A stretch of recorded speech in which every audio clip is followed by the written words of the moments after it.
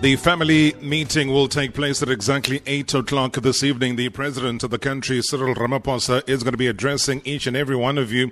He asked of you to really change your behavior and the behavioral patterns that you do have on a day-to-day basis. And it looks like that has really fallen on deaf ears, and he has to now take some form of action. What kind of action, I don't know. So you better listen up at exactly 8 o'clock tonight. It's Reaction Monday today. It is Reaction Monday tonight. It's Reaction Monday right here on Radio 2097.2 to 100 FM. Good to have you on board on the 11th of January 2021. Looking forward to a great show. It's a great show because it's Reaction Monday, but it's also a great, not so great, maybe terribly not so great show because, again, on a Monday, we have to face the nation and have to say goodbye to one of our trusted soldiers when it comes to the administration of football in this country. And it is no different that we have to say goodbye to Mr. Trevor Phillips. I think when it comes to the contribution that has been made by individuals in making the PSL what it is today, you can never, ever, ever leave out the name, the British Bulldog, as he was fondly known, Mr. Trevor Phillips. I mean, he'll surely be high up on that list. And also testament to this is the crucial role that he played when he was at the helm as the chief executive officer, not once, but on 2 occasions. You can literally say that he played and had a vital cog in the formation of the Premier Soccer League back in 1996. But today, the British Bulldog rests, knowing that he played his part in putting together the most professional league, as they say, on the African continent. And a sad, sad way to start the week. But such is the world that we live in today, that where the acronym RIP has become so normal on the trends list. And on this very cloudy day across Johannesburg, partly cloudy around the country, I can say that a dark cloud does indeed hang and hover over South African football as the hashtag RIP Trevor Phillips tends to top that trends list. I know so many of you have been part of this show for many, many years, would have had so many things to say about Trevor Phillips. And I do urge you on the WhatsApp voice note number 060-584-2250 to make your contribution verbally so, in terms of the kind of role you think he played, the kind of individual that you saw him as, and every single time that he was called upon to account on the show, he would do that. And, you know, he was one never to mince his words, Trevor Phillips. And being a British citizen, you know, he'd always also just say, why must I come to you? You know, you're going to give me a tough time with your questions. You know, why must I answer your questions? But you know that deep down, behind that Barry White voice that he had, that there was somebody who grew to love not only football in South Africa, but grew to love the country, grew to love the people that loved football. And he loved them back because he saw the passion in South African football fans. I will give you the WhatsApp voice note number before those that want to buy WhatsApp start giving out your details to Facebook and everybody else. The WhatsApp voice note number is still safe. It's 060-584-2250. Use it as we pay tribute in this segment of the show. There's still lots to come. Tears Galaxy, they've got a brand new coach. We'll chat to both owner and coach, we hope. But yeah, they have confirmed that they are going to be chatting to us. So we look forward to that conversation. And we also salute the football that was played over the weekend. And we take your reaction because it is a Monday. I want to go back to January 2017, when Trevor Phillips came back into the country. And as always, when we knew that he was around, we would put out a call and say, Trevor, please pop around. We want to chat. And he did. Nice to be here again. I know we just had to grab you into the studio here, and we couldn't allow you to go back home without having to touch base with us and the people of this country. Well, I feel at home here, you know. I arrived on Friday at the airport. You queue in the passport control. I get up to the passport guy, and he looks at me, doesn't look at the passport, he says, "Welcome home, Mr. Phillips." Oh. And, you know, it actually does feel like that. It's amazing. After 10 years, you know, so many people remember. And so I do feel like, you know, coming home when I get here. I mean, you came through at a stage where SA football at a club level needed your brains, needed just the kind of leadership and stewardship that you brought in. Yeah, I think that on Saturday night we celebrated the sort of 10 years of SuperSport coverage. But I think the history of the PSL, I mean, it goes back 20 years now. I think it was 96 when so there was a lot of hard work for 10, 11 years to make it a product that SuperSport were prepared to pay all that money for. And it's easy to rewrite history, and people tend to forget things like that. But you were there. You remember all the trials and tribulations, the number of times we've sat across from each other in this studio. You trying to prise things out of me that I didn't want to sort of expose. And that's all part of it. But that's one of the things I miss most, actually. What big grilled. our little fight. But I mean, I got to say this to people is that we had plenty of on-air disagreements because you had to defend a certain position that you had within the Premier Soccer League. But you were man enough never to take any of those personally, because I would still be able to chat to you on platforms outside of here, and you would be okay, although on air they were very brutal and they were very vicious. Well, that's what journalism is about. That's what it should be about. You know, someone has to hold the administrators to account. They have to, and that's part of the function. That has to be a part of the job. Once you start taking it personally, you might as well, you know, pack it in and go and find something else to do. But generally, anyway, I found the South African media generally very, very good, very supportive, because most of them deep down actually wanted soccer to work. Yeah. They wanted a good soccer. They wanted it to work. So, although sometimes we were in difficult positions, I thought generally they were pretty supportive. I've been supportive, which is something that they didn't have to be or didn't have to do, because that is not their business. Their business is really to tell the story, reflect, and just say hold administrators to account, but also find out, you know, certain things that are happening behind the scenes that people are not aware of. Yeah. If there are any shenanigans, then you've got to bring them to the fore.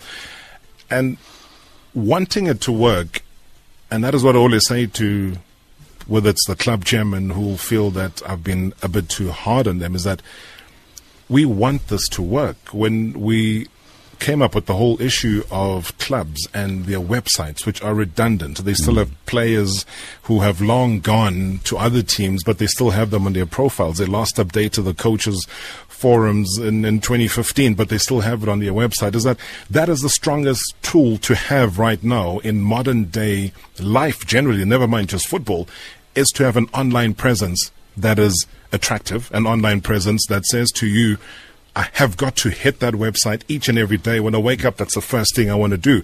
None of these clubs, I mean, there's just a handful. Sorry, let me not say none of them, but there's a handful who make you do that. And that's really sad still.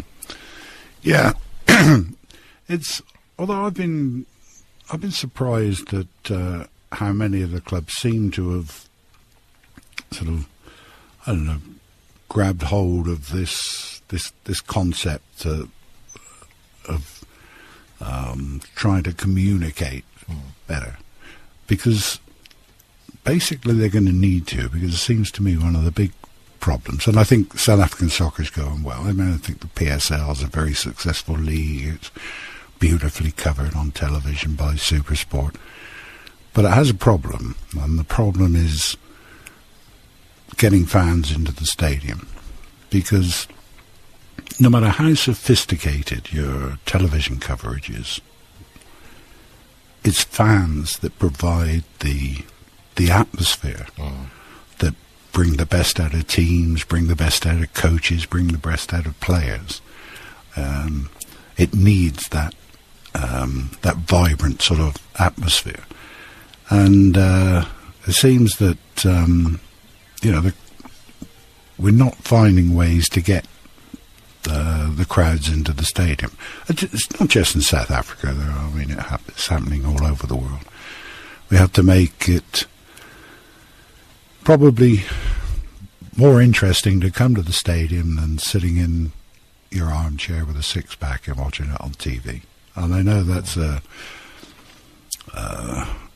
difficult equation to work, because you get lots of television money. Television's objective is to sell digiboxes to new viewers, but soccer's objective has to remind themselves that they're in the entertainment business, and they can only really entertain if they're entertaining to a live crowd, noisy, passionate crowd.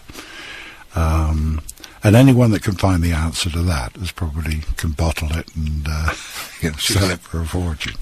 But that is the missing link, though. I mean, we've interrogated this a few times, Trevor. I was even in the process of trying to say to you that, and this is in no way trying to instruct anybody to do anything, this is a personal view that I hold, is that in parting with a lot of money as a broadcaster, you should also put there certain demands.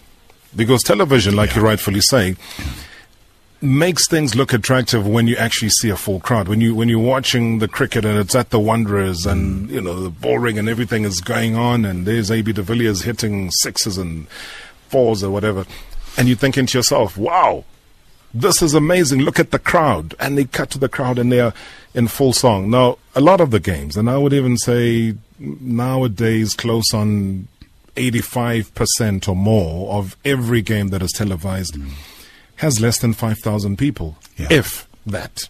Yeah. And for a TV product, that is poor. So you should put demands and say, for us to televise your game, at least guarantee me 10,000 people. We'll let them all sit in the lower tier of the stadium so that whatever we're shooting into actually looks good. Never mind what's happening in the top tier. That will take care of itself. But that product alone needs to look good. No, absolutely. I agree. I saw an experiment recently where we were shown two goals in two different games. Similar goals struck from outside the 18-yard box to the top corner of the net. One was in a stadium that was packed, noisy, the crowd jammed behind the goal. And the other one was in a match in a virtually empty stadium. And the question was, which was the best goal? Now, for me, the goal in the empty stadium technically was a much, much better goal. But everybody goes for the one in the full stadium because there was the roar of the crowd and everything. And it sort of brings it home how important that crowd reaction is. Because I don't believe a player gives of his best in an empty stadium. I don't think the referees give of their best in empty stadiums. And they've got to find a way of doing it. I mean, we tend to forget sometimes the simplicity of what we used to do. I mean, you go back 20 years and you sort of remember Louis from Chiefs. Yeah, Louis Chakwane. Yeah.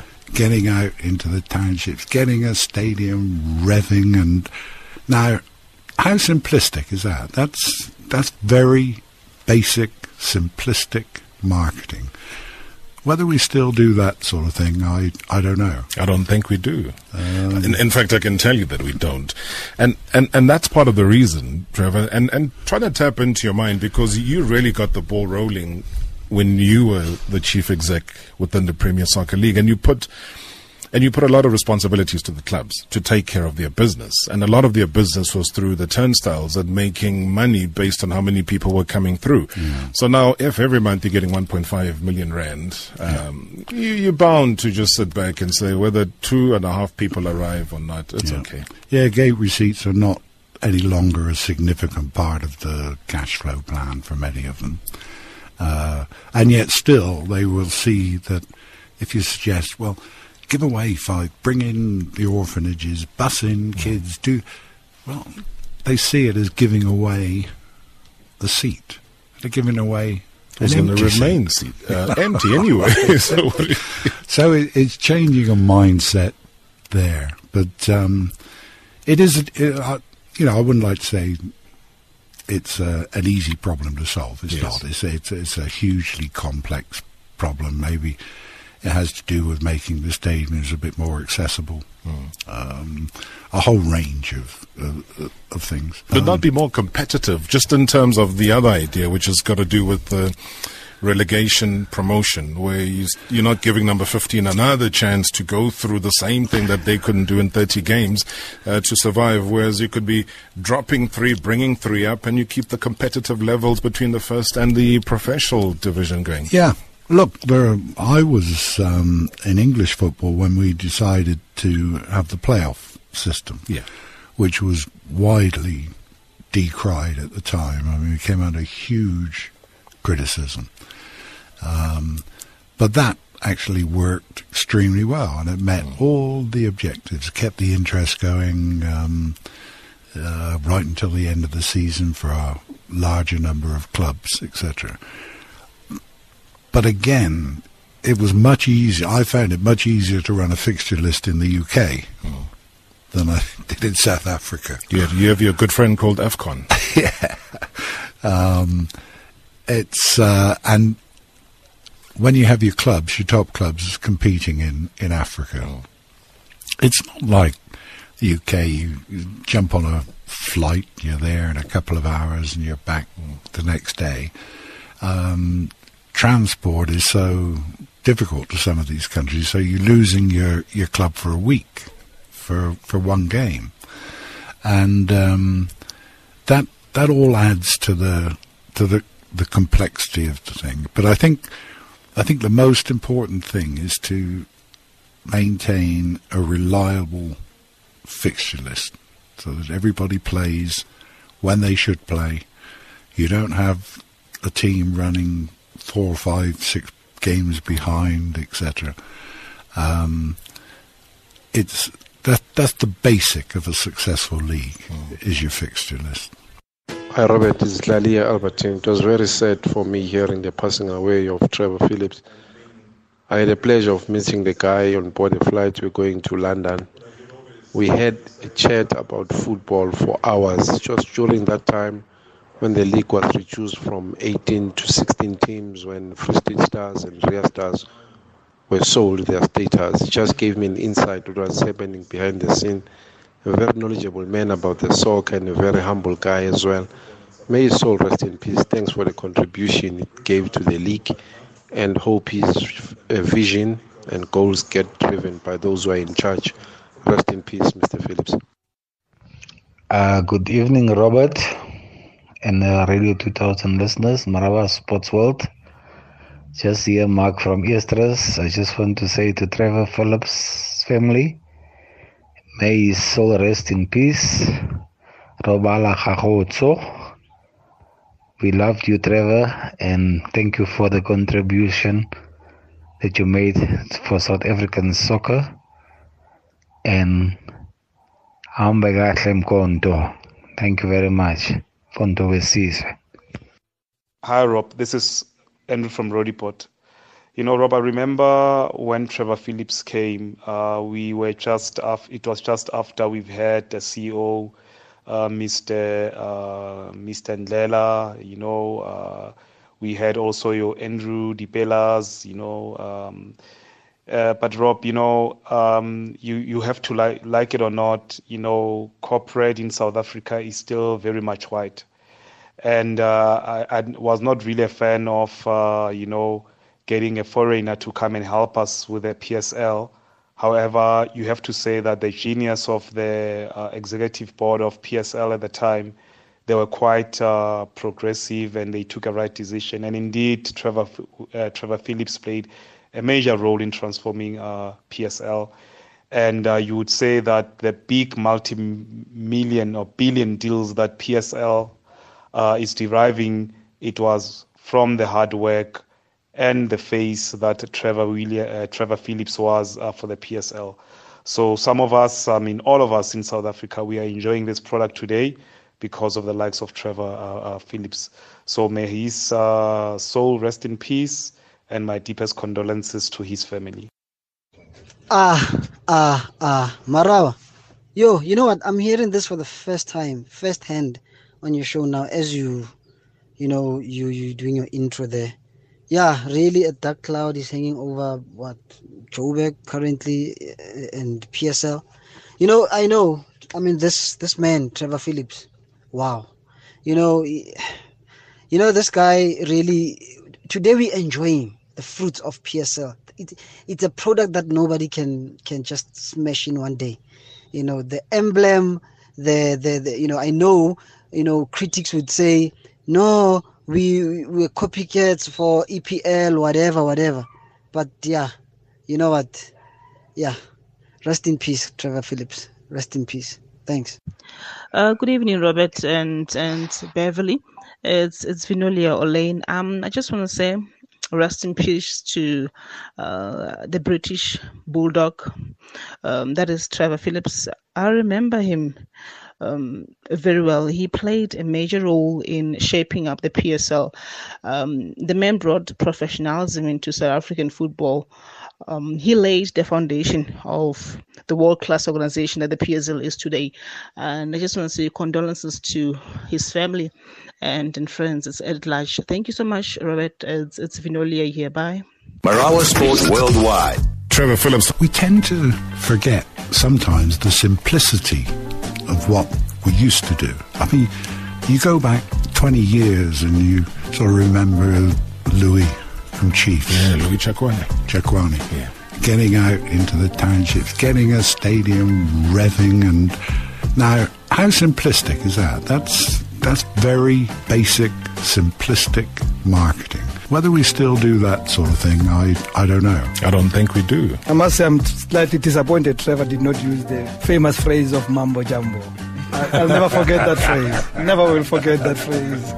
That got me into a lot of trouble. #MSW.